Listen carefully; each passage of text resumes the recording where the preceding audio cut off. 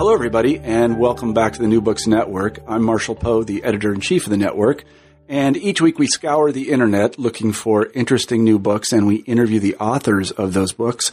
And this week I'm very pleased to say we have Susan Carle on the show, and we'll be talking about her terrific new book, Defining the Struggle, National Organizing for Racial Justice, 1880 to 1915. As I was telling Susan in the pre-interview, I knew about the NAACP and I knew about the Urban League, but I did not know about any of the organizations that she so ably describes in this well-written book. So I'm always pleased that I read a book and I learn something, and I certainly did here, and I would encourage anybody who's interested in the history of racial justice, and I don't know anybody who really isn't, to go out and read this book. But let me say to Susan, thank you for coming on the show. Well, thank you so much for inviting me. Absolutely, my pleasure. So could you begin the interview by telling us a little bit about yourself? Sure. So I am a law professor, and I teach and write in the area of legal ethics in the legal profession, and I focus on changing conceptions of lawyers' responsibilities to work on social justice issues, broadly defined. I have a prior history before going to law school. I worked as a community organizer and a labor organizer. And after law school, I worked for a number of years as a union-side labor lawyer. So I've sort of had a number of careers in my life, ending in teaching in a law school. Well, I always like it when you're first a practitioner, you actually do the job, and then you teach people about the job. Exactly. That yes, makes a lot of sense to me. Yeah. So kudos to you. So let me ask you this: why did you're very busy, I imagine, like super busy as a law professor, and you probably do pro bono work and all that other stuff. But why did you write this book? I wrote this book because my prior work about a decade ago focused on the early NAACP and the attitudes of the lawyers who first worked for the NAACP about the tensions between their work in test case litigation campaigns and the traditional legal ethics norms of the time. And while I was doing that project, I came to really see, looking at primary documents, how much of the agenda that the NAACP started with in 1910 when it was first organized, how much of that agenda really seemed to come from somewhere. It wasn't newly developed. Those ideas were already kind of well thought out. And it seemed to me important to figure out where those ideas had come from. So the standard story is that a group of well-meaning progressives, most of them white, got together and decided something needed to be done about the declining state of race relations in the country. And they decided to form this little organization that suddenly became a big, powerful organization. And I wanted to retell the story by reaching back to describe the earlier efforts, the enormous amount of earlier effort that had gone into developing the ideas that the NAACP would then use and develop further throughout the 20th century. Mm-hmm. So I started to do the research, and it was not a front burner project because, of course, as an academic, you need to publish early and often. And so I had publication demands every year, but I kept working on it. And about a dozen years later, I'm embarrassed to say it took quite a while, I finally finished the project and got it published. And so it was a long process, but one that I enjoyed every moment of. Mm-hmm. We had somebody on the show recently who said that writing a book is a little bit like getting married. You marry your project. Like, you do kind of, yeah. So you better really like it. Yeah, you better. Right. That's exactly right. Well, it turned out wonderfully. So let's talk about the book itself. You begin the book, again, talking about the background of these ideas by talking about 5 key figures. Can you tell us who they were and what they did? Sure. I tried to pick figures that weren't people everybody already knew about, and also figures who crossed between organizations so I could actually see them transmitting ideas from one organization to another. And the 5 figures that I picked, the first one is a man named T. Thomas Fortune. And T. Thomas Fortune founded the Afro-American League. He was a law-trained journalist. He was very well read in political theory and very interested in political theory. And he really became sort of the visionary of what a national organizing campaign might look like. And so he saw various organizing efforts going on around the country in various regions, in various cities and local arenas. And he thought, what if we bring all of these organizations together into an umbrella group that really is working on coordinating local efforts and driving them all in the same direction? And so he wrote a founding platform for this organization, which ended up being sort of the foundation for most other organizations later, including the NAACP, which of course was founded 30 years later. So he's one person that I think is really important to understand. The second person I write about is a religious figure named Reverend D. Ransom, who was a bishop in the AME Church. And he was somebody who managed to locate himself in all of the major organizations of the period. And he was one of the very few African-American speakers at the founding convention of the NAACP. And he was motivated by a social gospel perspective, by the idea that it was important in doing God's will to try to bring about social justice on earth. And he was very important in experimenting with social settlement communities in African-American neighborhoods. So he had a lot of very creative, important ideas, and was just a really interesting character in a lot of ways. It was really fun to research and write about. The third person I talk about, I'm hoping I remember them all correctly. No, it's all right if you don't. I know I put you on the spot here. I will. There's so many. There are many figures that come up in the book in various ways, but I tried. I was Mary Church Terrell, and she was the founding leader and 3-term president of the National Association of Colored Women.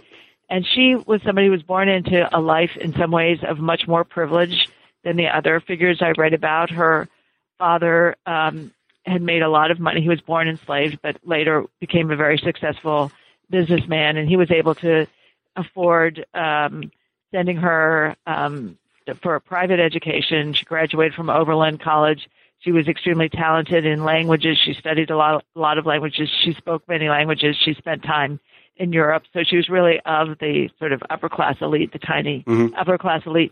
But she had, because of the privilege that she felt she had inherited, she had a very strong commitment to social justice work and social welfare activism. And so she also was very important and an interesting person to study. She was a more moderate figure, and watching her transition from one way of thinking about activism to another way sort of also symbolizes the changing times and the conditions that allowed the birth of a more militant kind of approach to racial justice organizing. And then the next one is Mary White Ovington. I'm just helping you here, Yeah, no, I remember. I got it written down. So Mary White Ovington is is the only female member of the founding inner circle of the NAACP. And she's a white social worker from New York City who heard Booker T. Washington speak about race issues pretty early on in her career and decided to commit her life to working on racial justice issues. So she lived in a settlement house in an African-American community. She's the only white resident in that settlement house. And she really devoted her whole life to first settlement work, and then she became a member of the staff of the NAACP and worked for very, very little money, lived in a hotel, a modest kind of boarding house, and devoted her life to building the NAACP as an organization. And a very interesting figure, very good friends of W.E. Du Bois, and their correspondence survives, so you can see them talking to each other and sort of understand more about how they're thinking about race issues. She was a socialist, and she's always writing to Du Bois and trying to convince him to share her views, and he's writing to her to explain, sort of educate her about race issues. So she's also a very interesting figure who is very important and located in a number of key points in the development of this early movement. And then the last person I write about is a man named William Buckley, and he is a reformer who's very focused on vocational and educational reform. He's the first African-American principal of an integrated school in New York City, and he uses that school after hours to set up a vocational training program for African-American youth. And he's really trying to think about the connections between civil rights issues and economic advancement, economic justice, and social welfare issues. And he also is very active in the organizations that end up becoming the National Urban League, and he's a very committed early leader of the National Urban League. So he's another interesting figure to use to sort of see how people are thinking about all of the connections among various racial justice issues at the time. Mm-hmm. So the book starts with a focus on those figures, and then, of course, there are many other people who become very important as the narrative continues. Mm-hmm. So these are sort of representative of the founding generation. Yes, I thought so. And it was hard to decide who to focus on, but that was the intention, so we could sort of follow some lives as the various pieces of the puzzle come together, sort of see some lives that continue that weave through the various organizations. Mm-hmm. So one major piece of the puzzle is something that I had never heard of called the National Afro-American League. Can you tell us about it? Yes. The National Afro-American League is T. Thomas Fortune's organization, and it has very grand ambitions, and it is a very one of the more militant organizations that I write about. It really sees a role for both civil rights activism, so they're working on test case litigation, actually rather successfully, more successfully than later organizations would, because this is in the early 1880s, and there's sort of more room for, courts are more willing to recognize civil rights principles early on than later on in this period, of the Nader period. They also work on reform of state statutes on civil rights, and they succeed in a few ways there with a number of state statutes. But they also are very focused on the connections between civil rights issues and sort of a bigger long-term vision of economic justice. And, they're influenced by some of the progressive political theorists of the time. And so they understand racial justice as connected with economic justice, with redistributing wealth through democratic means. They want to work in coalition with the progressive elements of the labor movement to sort of build a democratic movement towards redistributing wealth and power in the country. And for that reason, the people who choose to join it tend to be more on the left-wing side, and it's an ambitious organization, but it's not an organization that is able to achieve a lot of momentum or a lot of membership. And it's also very hard to run a national organization with no funds. So it collapses. To do it at all is a miracle. It really was a miracle, and it was all really on T. Thomas Fortune. I mean, he sacrificed enormously financially. Right. He was making his living by publishing his newspaper, and really he had no economic resources, and he lost his fortune. Pardon the pun. Yeah. He tried to use some test cases to actually support himself, and I think that also was part of the reason why the organization collapsed, because people weren't sure, how much of this is going to you personally, and how much of the funds that we might contribute might go towards the organization's purposes. So it was a good first try, but it didn't last very long on a national level. But it did do a lot of interesting. It was surprisingly active given the resource constraints. Mm-hmm. And how does I was going to say, how does it relate to what is the sort of next institutional protagonist in the book, and that is the National Afro-American Council, which is different than the National Afro-American League, right? Right. Yes. Okay. Council versus League. Yeah. So we're talking council now. Okay. Yes. So the National Afro-American Council comes right out of the Afro-American League. The League dies. There's a period of time goes by. There's some horrendous lynchings that occur of postmasters, African-American postmasters in southern states.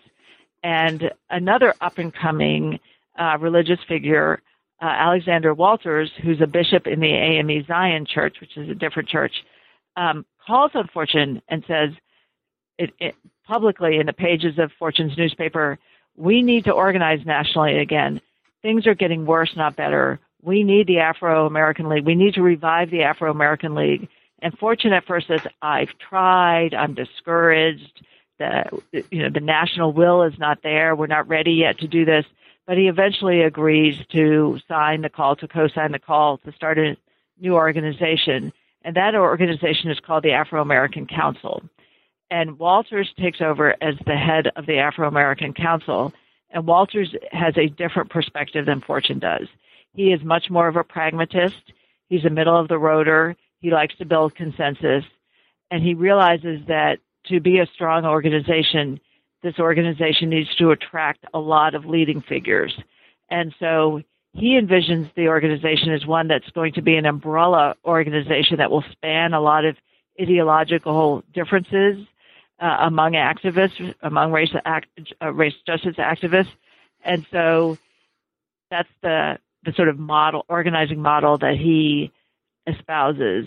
And he's very successful because he's a very good organizer, and he's able to bring on board most of the leading figures of the time, and he's able to keep the organization financially solvent and keep it going for a decade. Mm-hmm. And so these are really amazing accomplishments, and not at all easy for him to do.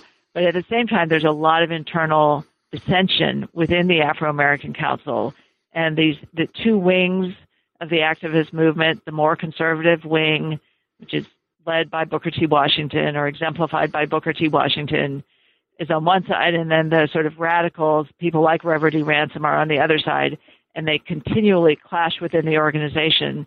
And in some ways, that slows the organization down a lot. It means that they can only work on some issues, a sort of narrow band of really pragmatic, mostly defensive civil rights kinds of, defending the onslaughts on civil rights issues that are arising at the time. And they don't have the broader vision of a long-term theory of what economic or social or racial justice will look like, because people in the organization disagree so deeply and fundamentally on that question. But they do some very interesting good work. They try to sponsor some test case litigation. They try to challenge the grandfather clause provisions in Louisiana and the Constitution, the newly enacted Constitution, which pretty much explicitly prohibits African Americans from voting in blatant disregard of the Reconstruction era amendments. They try very hard to challenge that provision. They don't get very far with it. The case isn't really handled that well, and they run out of funds, so they default at one point in the case. At the same time, they give Booker T. Washington the idea to also file a test case, and he files a separate case secretly with nobody knowing he's behind it, challenging the Alabama grandfather clause provision. And he hires a very talented lawyer named Wilford Smith to litigate that case for him. And that case actually goes further. Smith is able to force merits consideration of the case before the U.S. Supreme Court. And Oliver Wendell Holmes, who's a justice on the Supreme Court and writes a majority opinion, ends up having to say, the claim here, the challenge here, is one of a grave constitutional harm. But we, the U.S. Supreme Court, cannot take on all of the constitutions of the southern states. So we're powerless to do anything about this issue. We're going to call it a political question, one that the U.S. Supreme Court can't do anything about. Mm-hmm. So it's a terrible dodge in a certain way. But it also is an acknowledgement that there is a grave constitutional harm going on. So in some ways, that's a success. It is a step forward. It's not a victory, certainly. And really, there's no victory until the Voting Rights Act of 1965 finally gets passed. So Holmes is right in a certain way that this is a question that has to be solved by the political process. But that's one of their accomplishments. They also did a lot of defensive work. They had a kind of sophisticated legislative department in Washington, D.C., where their members who were placed in various civil service positions were watching what was happening in terms of national legislation, and there were a lot of things going on that were very bad news for the racial justice cause, and they were working to stop those kinds of legislative initiatives, and they did that fairly successfully. And they had a affirmative legislative platform as well, which went nowhere, of course, given the conditions of the time, but they still tried awfully hard. They were still very dedicated and very, to really a surprising extent, just because they believed in the justice of the cause, they were going to continue to push on all of these national legislative matters. So they did a lot of things, and they trained a lot of leaders. They raised some money. They worked on various ways of organizing and planning strategy and building local branches that would work in a coordinated way with a national effort. And I think they're also a very important organization in understanding how the NAACP came to be born, even though historians have tended to discount the organization, saying, well, it was just dominated by Booker T. Washington, and he wasn't allowing anything interesting to happen on the racial justice organizing front. But I actually think if you go back and really look carefully at the primary sources and really trace through what these activists were doing, they were doing a lot, and they were not co-opted by Washington by any means at all. So that's another really important organization. Mm-hmm. And when did they fold exactly, and why? You remember? I'm sorry, I can't recall. Yeah. Well, they sort of lost steam around 1909 or so, and some of their leading members went off to form other political organizations.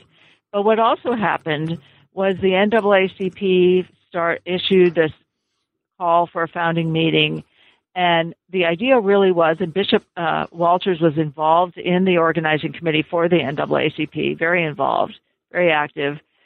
The plan really was to take all of the various organizations that were working on similar issues but really weren't working well together. So the other really important player in the story is the Niagara Movement, which W.E. Du Bois had founded in 1905, taking the radicals out of the Afro-American Council and moving to their own organization because they got so fed up with Washington. So they were working on issues, and so was the National Afro-American Council. And the idea was, let's start afresh with a new organization. We'll merge all of these efforts. We'll bring everybody back together in the same organization. And so one of the organizations that merges into the NAACP is the Afro-American Council. Another one is the Niagara Movement. And then all these white progressives come in as well who were not involved in the earlier movements. And they bring social capital and funds and access to fundraising outlets and that kind of thing. And this new effort gets started in 1910.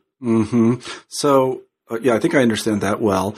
The next group that you deal with is before the Niagara Movement, is the National Association of Colored Women. Is that right? That's what I have in my notes here. Yeah, could you tell us a little bit about them? Yes. So the NAACW, typically, when people talk about this early period, they describe a set of civil rights organizations, and then the NAACW isn't part of that description. They're kind of often, segregated into they're doing social welfare work or charity work. They're not a civil rights organization. And I actually think telling the story the right way really requires including the NAACW as a very important part of a social justice, a racial justice agenda that spans both social welfare issues and legal equality issues. And certainly the leaders of the NAACW, like Mary Church Terrell and many others, fully articulated that vision of their organization. So they're both working on building social welfare institutions, filling in the gaps that the sort of nascent progressive era social welfare state is starting to provide in white communities, but explicitly denying African Americans. And so these are local activists who are working to build those institutions in African American communities. And so they also saw their work as having a political dimension and as sort of building the state. They're building the progressive social welfare state. And since they don't have the help of public resources to do it, they're going to do it on their own separately.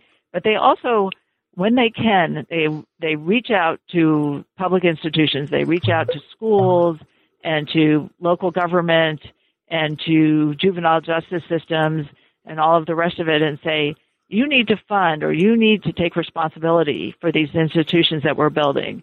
So it's another political strategy. It's another way of moving forward in this sort of broad agenda of issues that require attention in order to advance racial justice. Mm-hmm. And so they're also very important, and they're also incredibly important leaders, very experienced and good at fundraising and turnout and building organizations and working.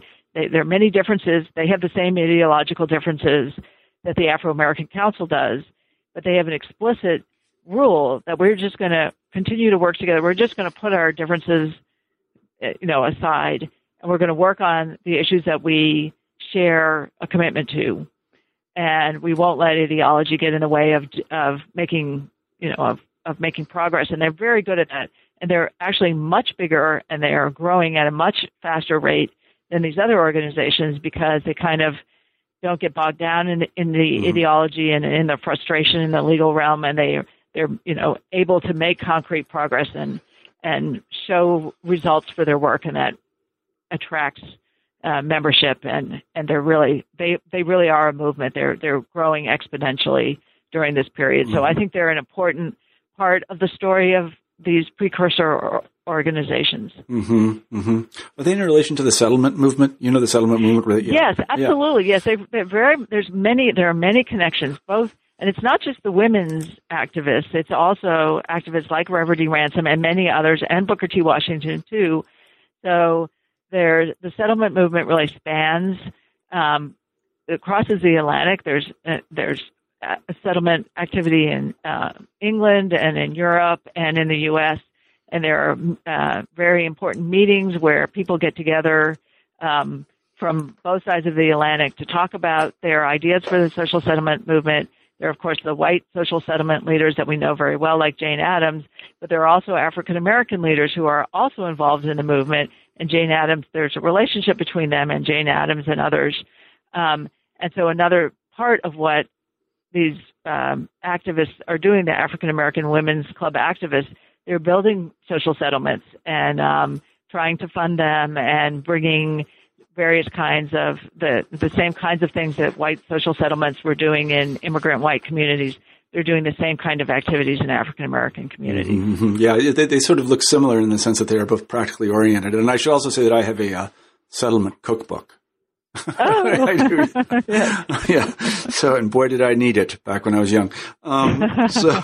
So then, good fundraising idea. Yeah. So anyway, so the National Association of Colored Women seems to be more about doing than talking, which is, I think, probably always a good thing in an organization. But we come to another organization which is led by, I guess it's Du Bois, and that is the you mentioned them before, the Niagara Movement. Can you tell us a little bit about them?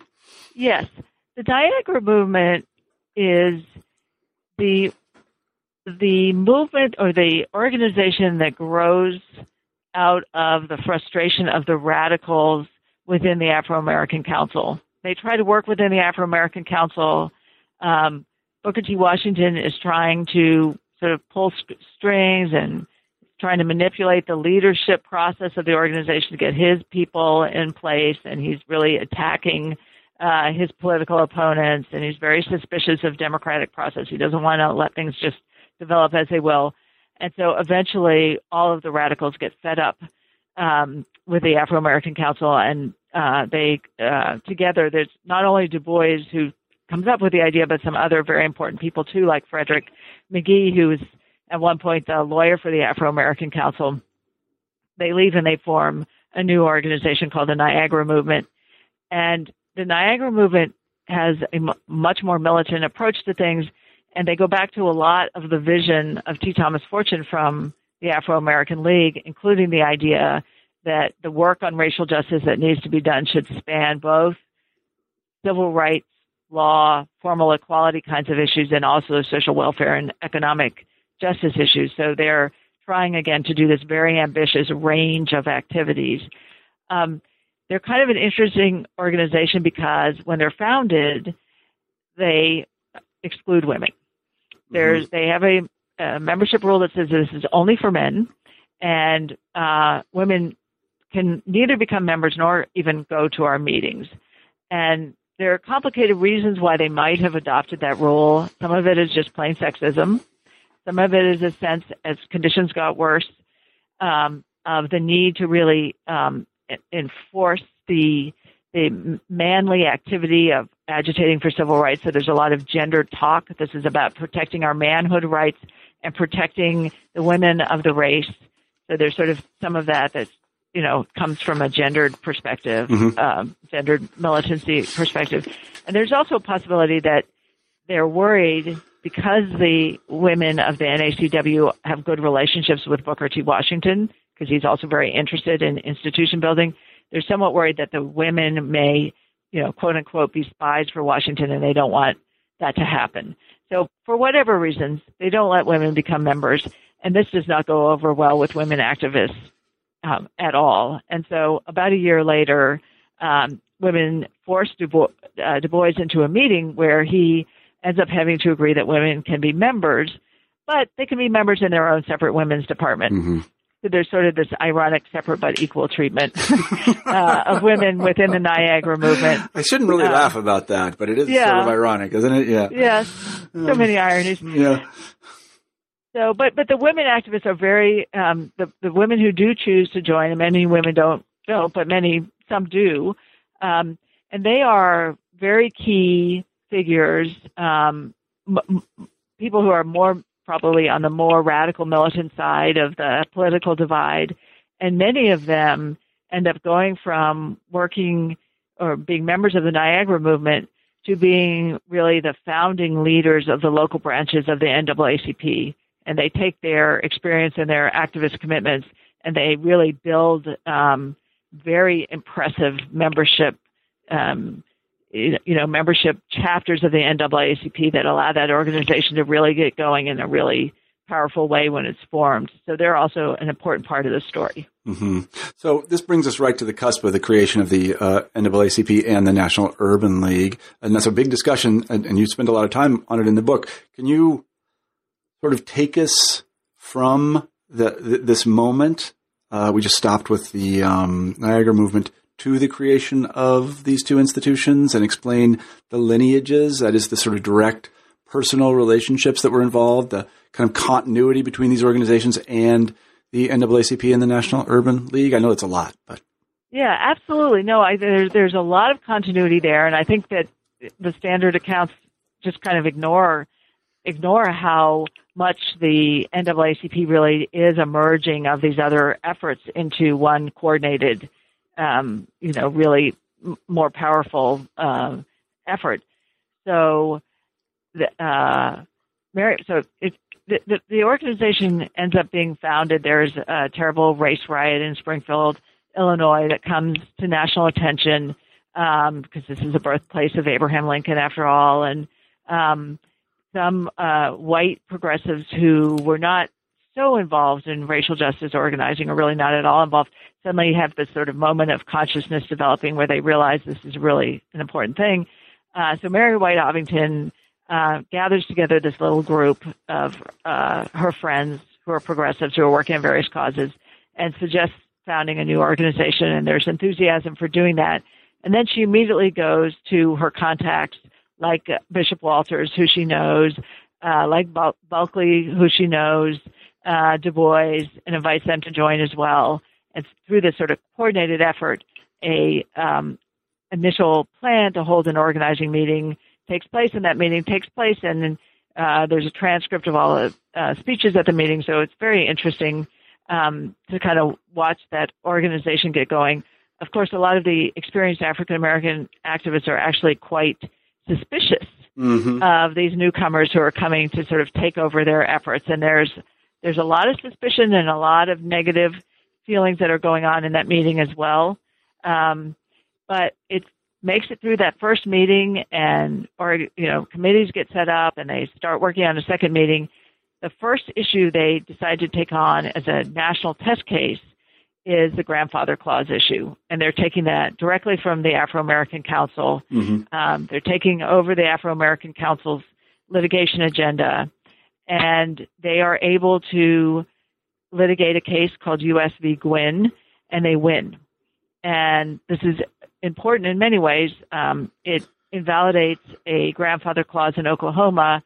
It doesn't really have a lot of effects on the ground, but it does show that it's possible to win in a test case in the U.S. Supreme Court, and at least to get the principle, to correct the injustice in the principle that's being articulated.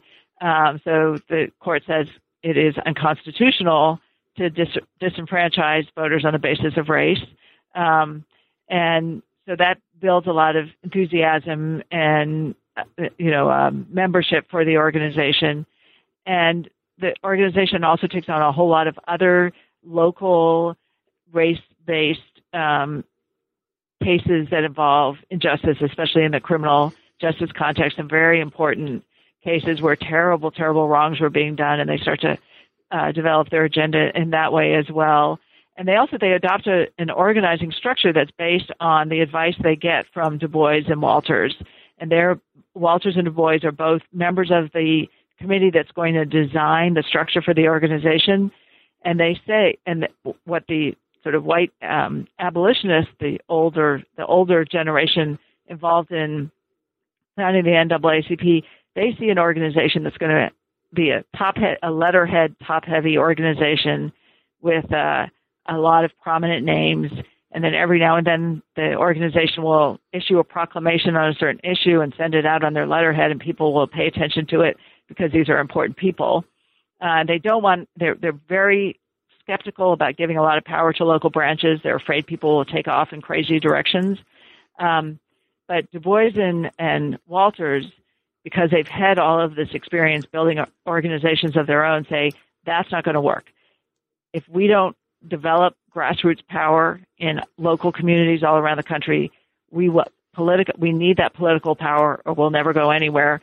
And they convince the early organizing committee of the NAACP to set up a structure that does allow for very low dues so that people can actually afford to join, and that really encourages the joining of massive numbers of people at the local level. And that's really, once that structure is put in place and people can join for $1 a year, the membership numbers start to really grow quickly. And so the organization starts to take off at that point. So there are a lot of ideas that come really directly from the experience of these earlier organizations that are key to the NAACP's success.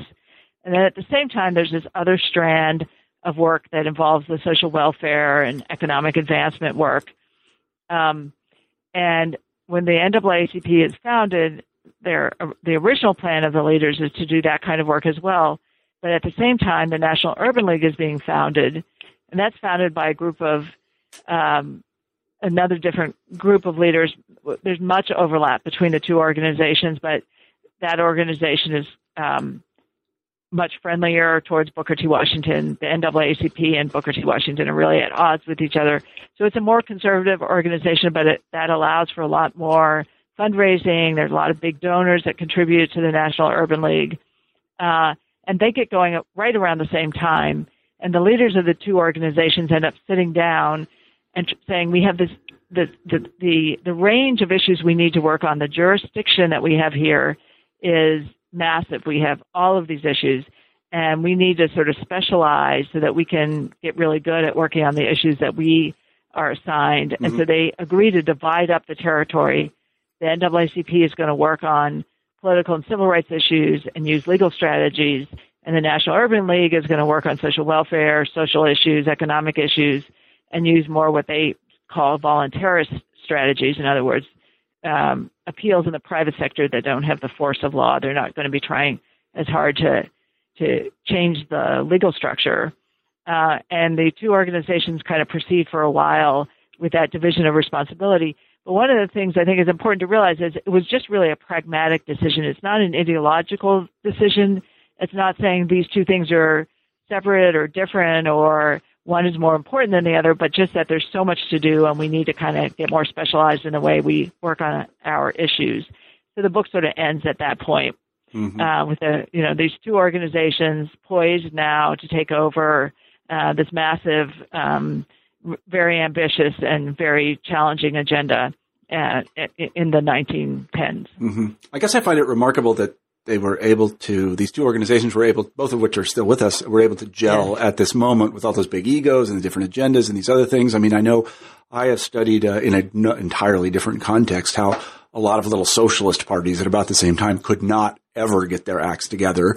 And they suffered, they would form coalitions, but, there was always the left Spartacus and the right Spartacus and the center Spartacus, and there were every kinds of Spartacus, and there was never a Spartacus Union, or if someone's going to write in and tell me there was, but, it didn't last very long if there was. And so I just find it kind of remarkable. I guess my question is, well, why then? Why did a truly national organizations of this sort gel at that moment? I think that's a complicated question. I think part of it had to do with this history of experimentation. Part of it had to do with some national prominent kinds of events that occurred right around the time that really sparked people's attention and really caused them to change their minds about what would be necessary. So, for example, Mary Church Terrell, who had always been very moderate, somewhat conservative, very interested in staying on the good side of Booker T. Washington, and she had a relationship with Roosevelt, and she was invited to the White House, and she would write about, those kinds of things. When the Brownsville affair occurred, which was an incident in which African American soldiers were accused of having fired their weapons and injured people in a barroom brawl, and Roosevelt just fired the entire battalion. Just said, I'm discharging you dishonorably, without even investigating what the real facts were underlying that event. This happened in 1906, and to Mary Church Terrell, that was the final straw, because these were decorated veterans who had fought bravely. Right. And so she just really, at that point, she just sort of changed her mind about what the right way to go about racial progress was. And she kind of abandons her concern about alienating Booker T. Washington, and she joins the NAACP as a founding member and becomes very, very active. And Washington writes to her husband, who's a judge in Washington, D.C., who Washington got appointed to this judgeship, and said, you better be careful, because if your wife starts doing this, I'm not going to feel very good about you as a couple anymore. And he doesn't stop her. Right? So there's sort of a tipping point right around 1906, 1907, 1908. The Atlanta riot occurs in 1906 as well. There are a number of nationally visible events that occur that cause the sort of in between, the middle of the road folks who are kind of listening to Booker T. Washington's ideas about sort of steady, patient progress without being militant. They sort of change their minds, so they all move to the NAACP or other similar organizing efforts, and so there's sort of a new moment arises right around that time. But without all of this careful work that occurred before, that moment would have come and gone. Well, that's to a historian, especially one who is convinced that most things are continuous rather than really breaks. That's music to my ears. I think that's right. Yes.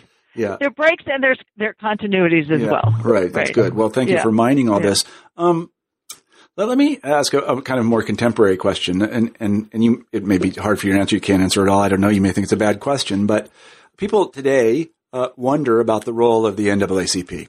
There's sort of active debate about what the heck it should do now. We live in an era in which obviously there's still lots of problems. Let's just put it generically. Right. But, there's also been a lot of change and improvement and diversification among the African American community and so on and so forth. What could people who are interested in the NAACP learn from your book? It's a hard question, I know, but no, I actually have lots of thoughts on that question, and I don't mind thinking presentist terms. Yeah, well, that's especially what I'm if asking. a historian asked me to do my so. My colleagues wouldn't like that very much, but I'm a fan of relevance. Exactly. So let's see how is this relevant. Yeah. Yeah.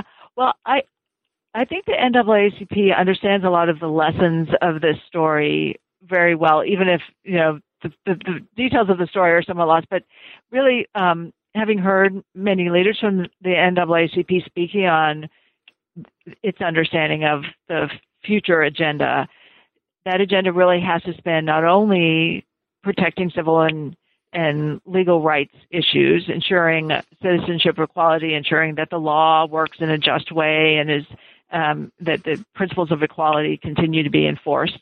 But it also includes thinking creatively and experimenting with ways of continuing to work on economic and social welfare issues. Mm-hmm. And so I think, that's an important part of the agenda going forward. That was a key part of the agenda back, 100 years ago, and it's still an unfulfilled part of that agenda.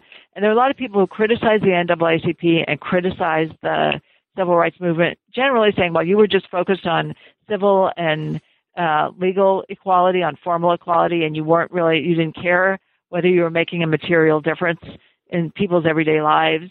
You allowed this economic inequality to continue to exist and just put all your focus on legal and civil rights. And I think that's a really unfair criticism. Mm-hmm. That's because all they're looking at is that work, right? Yeah.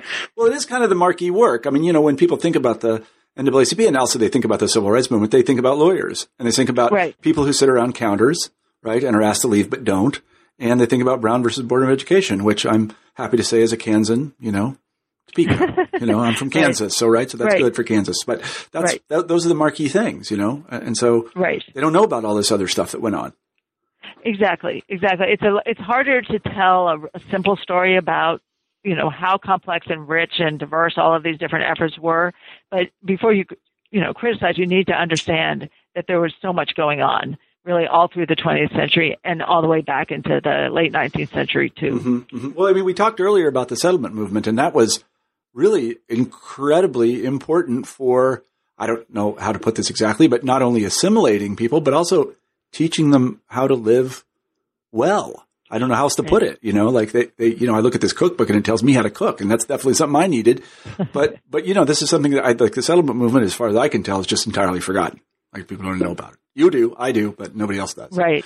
Yeah. Right. And similarly with all this work that the National Urban League has done and is doing, I just think it's, they hear Barack Obama say, well, and you say that I was a community organizer, and a lot of people roll their eyes at that. They don't know what it is. Like they have no idea what it is. I remember what Giuliani said about it, something really snide and awful. Right. But what is that exactly? I mean, they want to hear lawyers, and they want to have big cases, and they want the Supreme Court, and they want Nita Tonenberg to go, talk about it. But the trenches look very different. Right. They do look really different. And sometimes, right now, given what the U.S. Supreme Court has just done in Shelby County, the voting rights case, sometimes there are times when that's a good strategy where you can imagine making progress by having the court announce new principles. There are other times when that may not be a good strategy, but there's still a lot of other ways to continue to work on, activism. And so I think that's an important thought as well. Mm-hmm. Yeah. I mean, I know that, for example, that there are educational initiatives in African-American communities, some of which I just know a little bit about, and they're absolutely terrific. They get absolutely no press. Right. But there are people basically sacrificing their lives to educate. And basically, let me put it just very plainly. Being a young African-American male is really a bad deal today.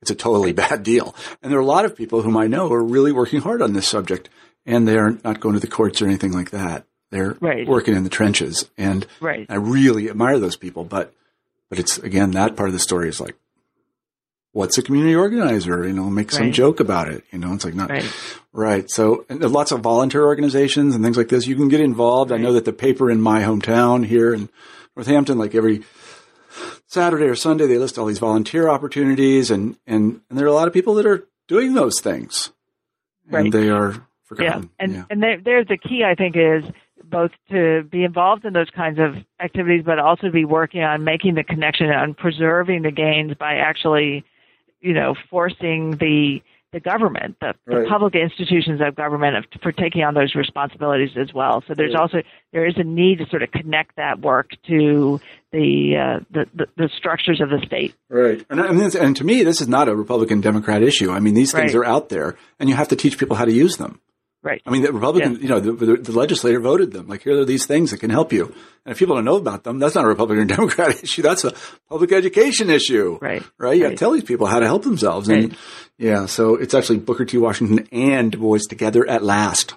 Yes. And those two men completely agreed on all of these points. They agreed on a lot. their personalities clashed and some of their approaches clashed, but on these questions about building capacity in communities and, working on many fronts at the same time, they agreed. Yeah. Well, that's great. It's a terrific story you've told, and I really loved the book, and I loved it. You're very good talking about it. Let me say that. Oh, well, thank you. Really terrific I so appreciate the chance to absolutely. Let me ask you, we've taken up a lot of your time already, but let me ask you our traditional final question on the New Books Network, and that is, what are you working on now?